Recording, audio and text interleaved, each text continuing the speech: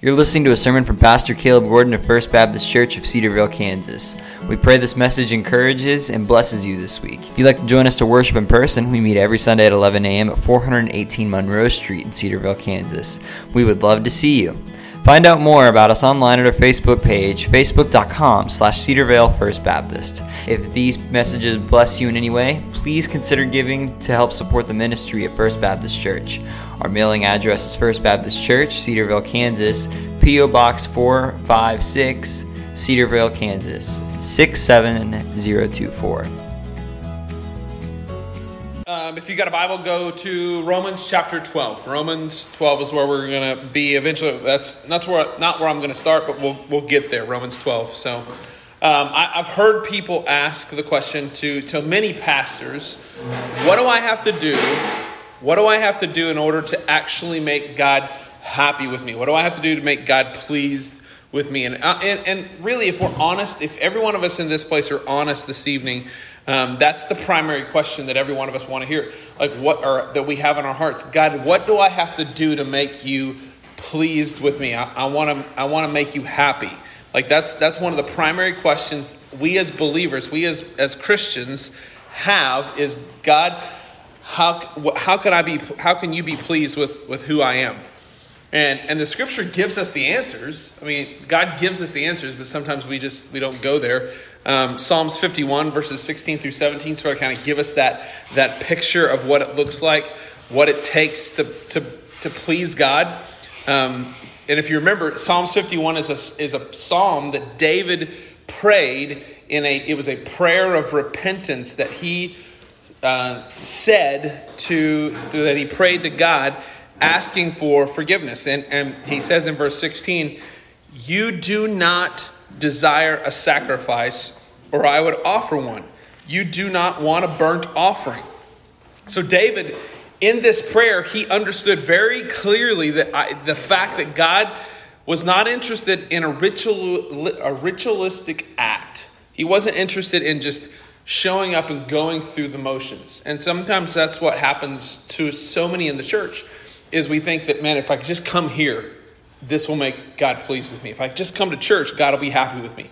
And David gives a very clear here, you don't want a sacrifice like this, or I'd offer it to you. You don't want a burnt offering. You don't want a worship service. That's not what you desire. So God's not interested in a show. John MacArthur said, ritual without genuine repentance is useless. So in other words, just showing up and going through the motions at church isn't going to cut it.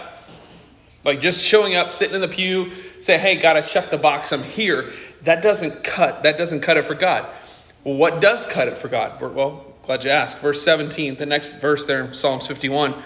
"The sacrifice you desire, or that you want, is a broken spirit. You will not reject a broken and repentant heart, O God." So that's what does God want from us? God wants a broken and contrite, or a broken and repentant heart. That's the thing he won't reject. That's what he's going to please. That's going to please him. That's the thing that will cause him to be happy with us. And you can skip down to verse 19 in Psalms 51 and see that if you have the right heart stance, that God's going to be pleased with what you give him. Verse 19 says, "Then you will be pleased with sacrifices offered in the right spirit, with burnt offerings and whole burnt offerings. Then bulls again will be sacrificed on the altar." So the idea here is that's fleshed out in this text is that we as believers, if we have the right heart attitude, sacrifices are going to be acceptable. So when you come to God, you have the right heart stance. You come and pray, and you come and offer your worship in church. You have the right heart stance. God's going to be pleased with that, and he's going to accept those things. But if you don't have the right kind of heart stance, God's not going to accept that. God's going to actually reject that. He's not going to be pleased with it. So I think in saying all of this, with this idea in mind, I want us to look at what the scriptures call us as believers to do with our lives when it comes to giving of a sacrifice, giving sacrifice. So we're going to be in Romans chapter 1. So if you've got a Bible, go over there to Romans chapter 12. Romans chapter 12. And we're going to start in verse 1. And we're going to run through just the first verse 1 and 2. But these two verses have so much rich information and rich theology just to help us understand what God wants from us as believers. So we're going to start in verse 1. I appeal to you, therefore, brothers, by the mercies of God, to present your bodies as a living sacrifice, holy and acceptable to God, which is your spiritual worship or spiritual act, depending on the translation there, spiritual act of worship. So in this verse, the word therefore is put into place. So it says, I appeal to you, therefore, brothers. The word therefore is put into place, referring back to what's been taking place in chapter 11. So we have to go back in chapter 11 and verse 36 to see why the word therefore is in chapter 12 verse 1. Does that make sense? You guys with me on that? Okay. So verse 36 of chapter 11 says, for everything comes from him is God, and exists by his power and is intended for his glory. All glory to him forever and ever. Amen. So, because all things are for him and exist by his power and by his sovereign might, God deserves every ounce of glory. So therefore, we must respond to him by offering ourselves from that exact stance. So God, because you deserve glory, I'm going to give my sacrifice. I'm going to give myself as a sacrifice in order to bring glory to your name. So because of God's great mercy, because of God's great stance of mercy, we are called to present our bodies, our physical bodies, as a living sacrifice. So under the Old Testament covenant, God accepted sacrifices of animals on altars. So if you remember all through the Old Testament, what was one of the things they did? They built an altar and they put in lambs, goats, rams, different types of blood sacrifices were used for atoning of sins. Scripture tells us in Hebrews chapter 9 what? That it is impossible in order for to have the remission of sins, there has to be the shedding of blood. And without it, there is no remission of sin. So all through the Old Testament, there was this picture and this type all throughout the Old Testament. There's a picture and type of people laying out sacrifices on the altar in order to have their sins atoned for. And that was a picture and a type of what was coming. So Christ is coming. Christ is on his way. And Christ, when he died on the cross, when Christ offered himself on the cross, those types of sacrifices were no longer needed, because when Christ sacrificed himself on the cross, that sacrifice was good enough for all time's sake. So from the beginning from Adam till whenever Christ comes, that sacrifice covers all of the saints who repent and believe. So everyone from Adam to whoever's last in line, whoever's the last one, right? And so that this Old Testament covenant is no longer necessary because Christ comes and he cuts the new covenant. And those types of sacrifices aren't needed. So therefore, those who are in Christ are the only acceptable form of worship to Christ is to completely give ourselves to God as an instrument of his righteousness in this world. So that's what we're called to in this text. Paul writes this out and tells the believers in the Church of Rome, this is what you're supposed to do.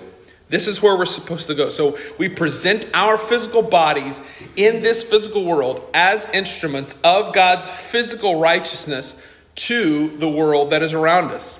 I love the New Living Translation of this because it sort of kind of breaks it down even further. In verse 1. So, dear brothers and sisters, I plead with you to give your bodies to God because of all he has done for you. Let them be a living and holy sacrifice, the kind he will find acceptable. This is truly the way to worship God. I mean, that breaks it down pretty clear, right? I mean, I like that. That's what we're called to. 1 Peter chapter 1, verse 16, Peter tells us in the text, he says, you must be holy because I am holy. That's God talking. Jesus is talking. So 1 Peter 1:16 tells us, listen, you as a believer are called to be holy. Why? Because God is holy. And that's the thing, is God can't have any sin in his presence. God turned his back on his own son. Think about that. His own son, when he took on the sin of the world, when he took on yours, personalized it, when he took on your sin, when he took on my sin, God turned his back on his own son. And so there has to be, God cannot be in the presence of sin. He will not be. And so the only way you and I get in is not because we're good, but because we're what? Forgiven. We've been redeemed. We've been reconciled. We've been set apart. We've been forgiven by God's grace. And so that's how we become holy. How do you say, well, how do I become holy? There has to be a substitution, right? Christ's substitutionary work on the cross was, okay, I'm taking Steve's place. Instead of Steve going to the cross, it's now Christ who goes to the cross. And when God looks at Steve, he no longer sees Steve, but he sees Christ in Steve. Does that make sense? That's what it is. That's what it's called. So we're called to be holy, and the only way we become holy is if Christ overtakes who we are. All right, verse 2, chapter 12. Do not be conformed to the world, but be transformed by the renewal of your mind, that by testing you may discern what the will of God is, what is good and what is acceptable and what is perfect. So there's this unpacking of what we're supposed to do. So we're living a living sacrifice in verse 1. This is what Paul pleads for. Paul pleads, he says, I appeal to you, or I beseech you. In certain translations it says, I beseech you therefore, brethren. Or I appeal to you there, my brothers and sisters. This is what I want you to do. Present your body as a holy sacrifice. You're no longer, it's literally, you're the one to crawl on the altar. You're the one to be on the altar, not a goat, not anything else. You're the sacrifice. And how do you sacrifice? What do you have to do in order to sacrifice? Well, verse 2 says, don't be conformed to the world. Don't be conformed. The idea here in the text is that we're not to cave to the cultural norms that are happening in the world. Don't cave to cultural norms and do things or okay things that the world thinks are good and right. So when the world says, hey, this is good, right, and awesome, most of the time it's going to go anti what the Bible says. Amen? And most of the time when the world says, hey, this is good, you should try it, the Bible is probably going to say, yeah, probably not. Because, amen? Like, that's just the truth. And so we're called a peculiar people in 2 Peter chapter 2, verse 29. We're called different. We're different than the rest of the world. 2 Peter chapter 2, verse 29 says, but you are a chosen race, a holy priesthood. A royal priesthood, a holy nation, a people for his own possession. So he wants a possession. He's taking you as his own possession, that you may proclaim the excellencies of him who called you out of darkness into his marvelous light. And so we're called to be different. We're called to be peculiar. And we're called to not conform to the things that are in this world. And I know that we're in the throes of June. And June is known now as Pride Month. And we're celebrating sinfulness. Like, sinfulness is just ad hoc being thrown everywhere. I mean, we see it. Can't even go to Walmart. Can't go to Target. Can't go to the grocery store without seeing that sinfulness on display. I'm pretty sure they changed the bottom left part of computers, all the way over here. Yeah, it's everywhere. Little, search bar, there's a little rainbow. Yeah, it's all over. It's the very bottom. All the updates. It all has everything. That's just, we're in the throes of this celebrating sinfulness. And I know the pull, I'm like, listen, the pull is real. To cave to celebrate sinfulness. Like the pull to cave to the sin of homosexuality is real. Like it is so strong right now. There are people that are terrified to say anything because, I don't want to be labeled a homophobe if I'm, But listen, it's not hateful to warn people of God's judgment. Amen? Like it's not wrong and it's not wicked to say, listen, I'm not judging you.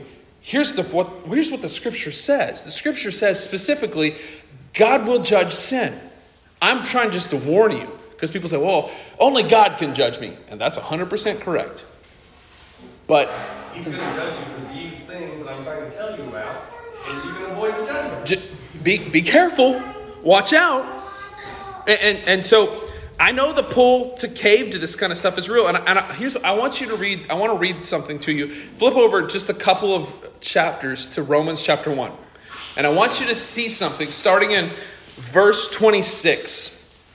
And we're going to get to the crux of the idea in verse 32. But I want you to see this because I want you to see it in context.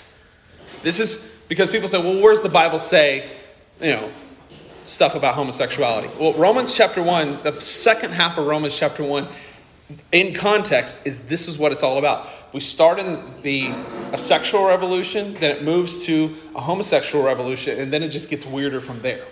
And so it started in the 60s with free love, and if we know genuine love is not free, it costs. Amen. Real love costs. Parents, can I get an amen? Grandparents, can I get an amen? I mean, that's the truth. So, verse 26 of Romans chapter 1. For this reason, God gave them up to dishonorable passions. For their women exchange natural relations for those that are contrary to nature. And the men likewise gave up the natural relation with the woman and were consumed with passions for one another. Men committing shameless acts with men and receiving into themselves due penalty for their errors. Verse 28. And since they did not see fit to acknowledge God, God gave them up to a debased mind to do what ought not to be done. They were filled with all manners of unrighteousness, evil, covetousness, malice. They are full of envy, murder, strife, deceit, maliciousness. They are gossips, slanderers, haters of God, insolent, haughty or prideful, boastful, inventors of evil, disobedient to parents. I love that. By the way, they don't listen to their parents. Listen, the truth is, the scripture says if you honor your parents, you live longer. Amen? That's what the scripture says. The first commandment with a promise. Now, verse 31. Foolish, faithless, heartless, ruthless. Now I want you to key in on verse 32. Though they know God's righteous decrees, and those who practice such things deserve to die. Not only do they, but them who give approval to those who practice such things. So listen to the context of that. So the context is homosexuality. So not only does God say they deserve the wrath of God, which is to die, but those who affirm those sinful lifestyles. Where's this part at? I got lost. Verse 32 of Romans chapter 1. Yep, 1:32. So in context here, these churches that affirm, these pastors, and I use that term very loosely, these pastors that affirm and say, listen, love is love. I saw a great meme the other day. It said, if love is love, and it has a picture of a toilet with a straw, and says water is water. I thought that's interesting, but like this. So this text tells us not to be conformed to worldliness. This is what happens when a nation conforms to worldliness. God does what it's called the wrath of God's abandonment. So it says, for God gave them up. God gave them up to dishonorable passions. So that means God says, okay, you want to do these things? I'll help you, and I'll just give you a shove in that direction. This is a terrifying verse for a nation to ignore the decrees of God. It's because the scripture says in verse 32, although they know God's righteous decrees. So here's the thing, because of conscience and creation, we know down deep it's not right. You know your sin is not right because of conscience and creation. But specifically, in context with this verse, this is talking about sexual sin. And so he says, although they know God's righteous decrees, they don't care. They don't care. So those that practice such things, they deserve the death penalty. That's not Caleb's translation. That's not the American translation. That's God's word in context. And those who say, you know what?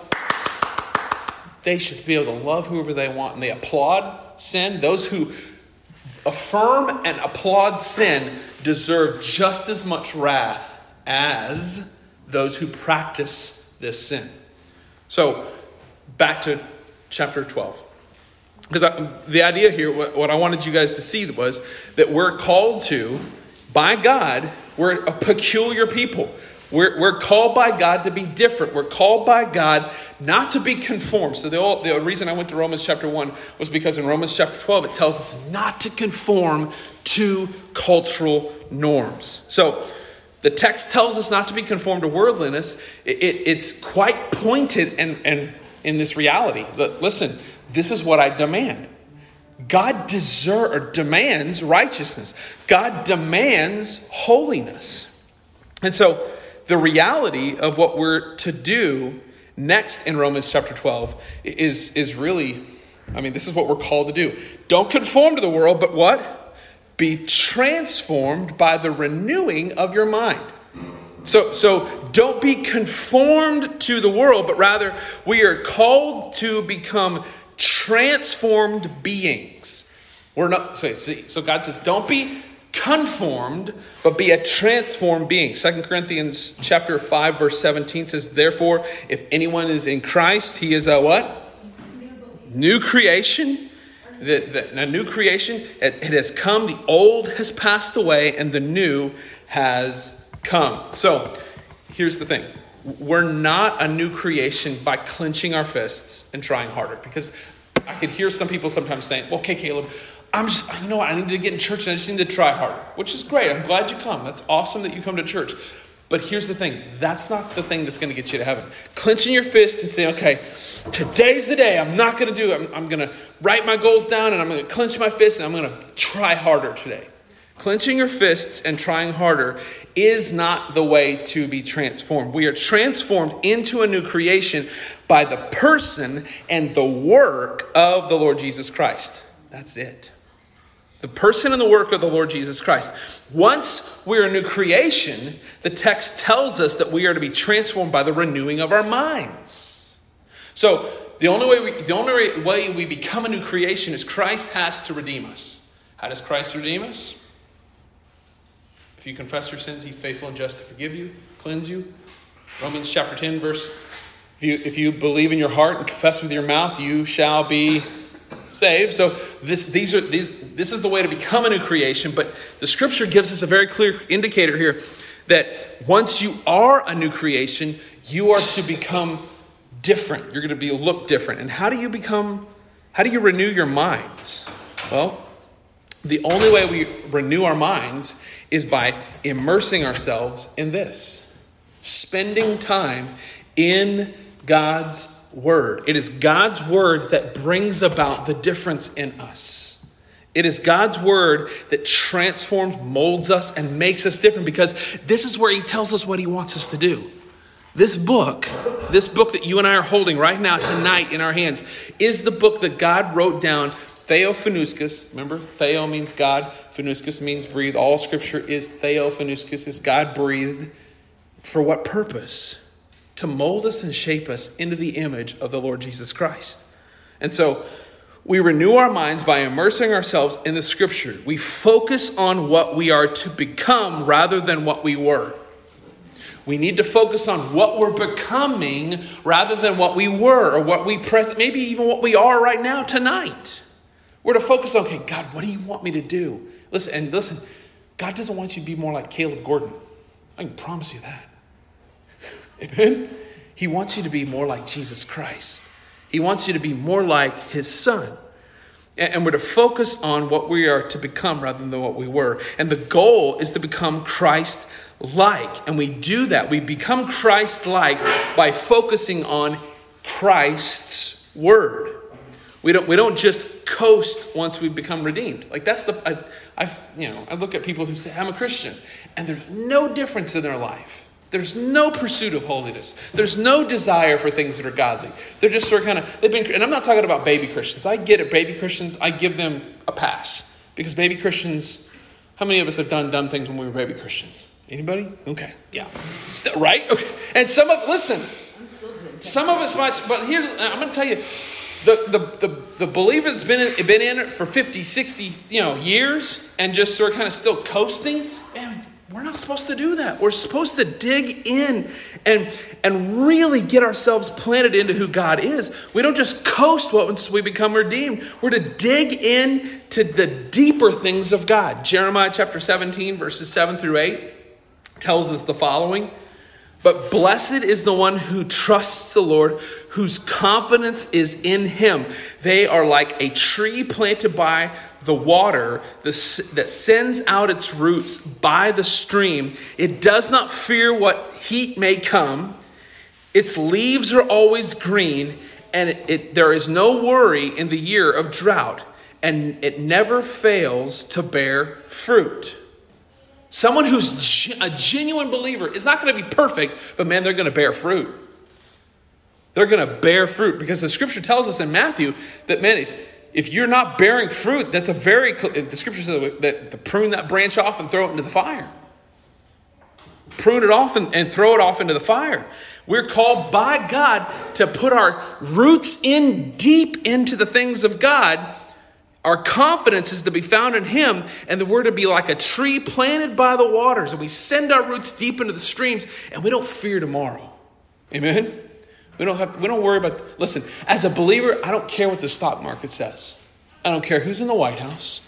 I don't care about those things because at the end of the day, that doesn't matter. What matters is who's on the throne in heaven. And guess what? Ain't nobody going to pull him off. Satan tried. Amen. Satan tried. He said, hey, man, I'll ascend to the Most High. Guess what happened? Gone, right? So we're called by God to trust in him and not fear what comes. I love this. The leaves are always green.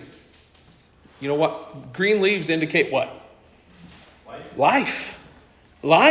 It's when they die and crumble and turn brown. You're like, man, it's dead. That's my wife. She can't keep a plant alive to save.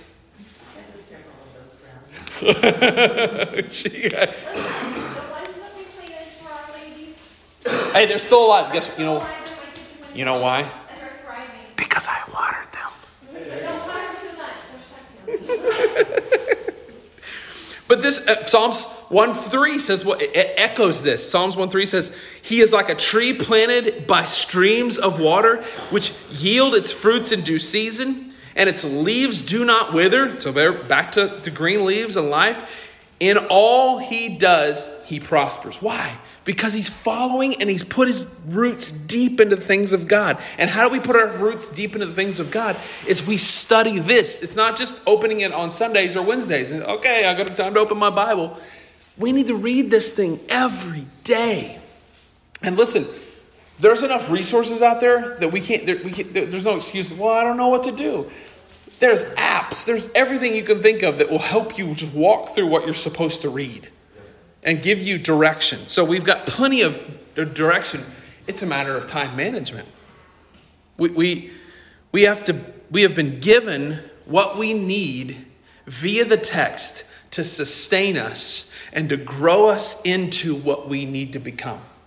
That's what we've been given. So we're to be transformed by daily renewing our minds by focusing on the text of God's holy word. And because we focus on the word rather than the world, because we're renewing our minds in God's word, we can find out exactly what the will of God is for our lives. You know that? Like, how many people have always said, I wish I knew what the will of God was for my life. Right? We ask those questions. Man, what's the will of God for my life? Well, the Bible tells us. Let me just read one of these here for you. Well, hold on. Let's go a little bit further. The second half of Romans 12:2. By testing, you may discern what is the will of God that is good and acceptable and perfect. So this is what so many Christians struggle with is, what's God's will for my life? Where do I go? What's the direction? I'm not sure where I should go. I'm not sure what I should do. I'm not sure what should happen here. 1 Thessalonians chapter 5, verses 16 through 18. Now listen, this is super helpful. Verses 16 through 18. Listen. Verse 16 says, rejoice always. Verse 17 says, pray continually. Verse 18, give thanks in all circumstances, for this is God's will for you in Christ Jesus. So there's three things right there. You want to know what the will of God is? Rejoice always. You mean, wait, Caleb, when oil's so high, when gasoline prices are so high, when the economy's shaky, I should still rejoice? Yes. Because the scripture says, rejoice not just when things are going well. But man, there's people that teach that. If you're going through a struggle, it just means your faith isn't strong enough. Well, no. We'll see that in a minute. That first one, number one, rejoice always. What's the God's will for my life? Rejoice always. Number two, pray continually. Pray continually. And then number three, give thanks in every single circumstance. You say, well, wait a minute, Pastor. What about when crummy stuff happens? What about when somebody dies? What about when somebody gets sick? What about when I lose my job? What about if I lose my money? What if? What if difficult seasons come? Well, what are we to do? I'm glad you asked. You guys have got great questions tonight. James chapter 1. James chapter 1 gives us the prescription. Consider it pure joy, my brothers and sisters, whenever you face trials of many kinds, because you know that the testing of your faith produces perseverance. Perseverance.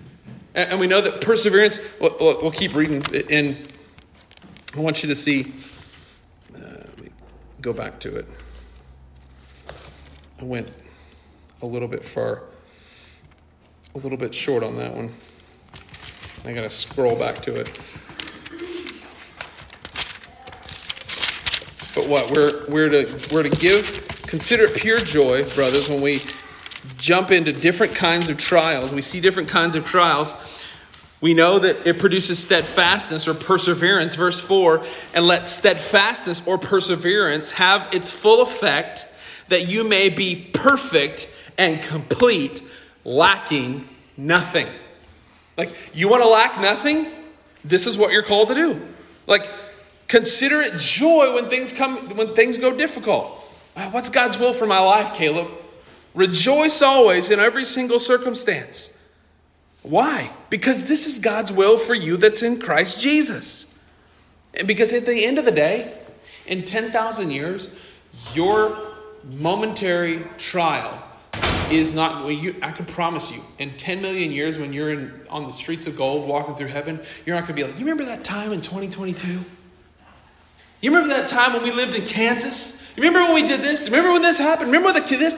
None of us are going to bring those things up because we're going to see such glory in front of us. We're going to see such majesty in front of us that we're not going to think anything about this. We're going to rather be focused on the reality of where we are. And so James tells us, listen, consider it pure joy, because when you walk through these different kind of trials, it's going to test your faith and it's going to produce steadfastness. And when that steadfastness has its full effect, you're going to be perfect, complete, and you're not going to lack anything. Romans 5 gives us another glimpse of the same exact thing. It says, not only this, but we also glory in suffering. We rejoice in suffering because we know that suffering produces perseverance, and perseverance, character, and character produces hope. And hope does not put us to shame because God's love has been poured out into our hearts through the Holy Spirit who has been given to us. So, when you are not conformed but transformed by the power of God's word, you now are able to test and discern and know what the will of God is because why? You're attuned to what God's thoughts are. When you're reading this, when you're fusing this to your heart and into your mind, when this book is something you focus on and you read and you meditate over and you memorize and you engraft the scriptures into your mind and your heart, it says that you're going to be able to discern what the will of God is, and you're going to be able to figure out what's good and what's acceptable and what's perfect. Why? Because God tells us what's good, acceptable, and perfect in the text. Amen? He tells us, this is what I want you to do. This is the direction I want you to go. This is what I want you to pursue. This is what I want you to be a part of. Okay, God, what do you want me to do? I want you to rejoice in every circumstance. You sure, God? Yep. That's what I want you to do. Are you sure? How do I know? Why don't you pray about it? Okay. Instead of worrying about it, what if we prayed about it? Yeah. Can I get an amen on that one? How many of us worry more than we pray? Golly, what if tomorrow this happens? What if tomorrow this happens? What if tomorrow this goes down? What if this, what, right? What if this happens? Well, this is what I can tell you we're supposed to do is rejoice over everything that's happening. And then we're supposed to pray about these things that are going on. And then as a result, then have a thankful heart. So rejoice, but also be thankful. Be thankful in every area of life. For this is God's will for you. Okay, well, that's what you want me to do? Well, God, what do you want me to do? Don't conform to the world. Don't conform to worldliness. Don't conform to the silliness. And listen, we'll talk about this on Sunday, but man, Southern Baptist Convention has absolutely gone nuts. They are out of control. I saw Chancey. That's the reason I thought of it, because he and I have been talking all week about it, and so it's your fault, Chancey. It's just Southern Baptist Convention. Like it's just, I had over a dozen close friends who were there personally, who were texting me saying, "Hey, this is going on. This is, oh my goodness, this is happening. This is happening." And so, listen, the church is not to conform to the world.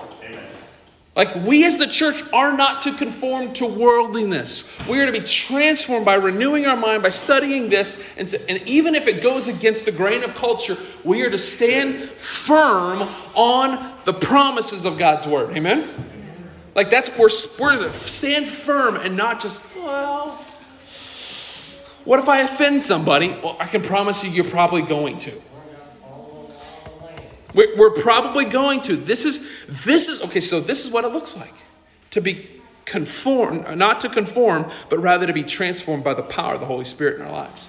We're called by God to be transformed, and we transform ourselves by being just rooted down deep in the text, and that's what we're called to do.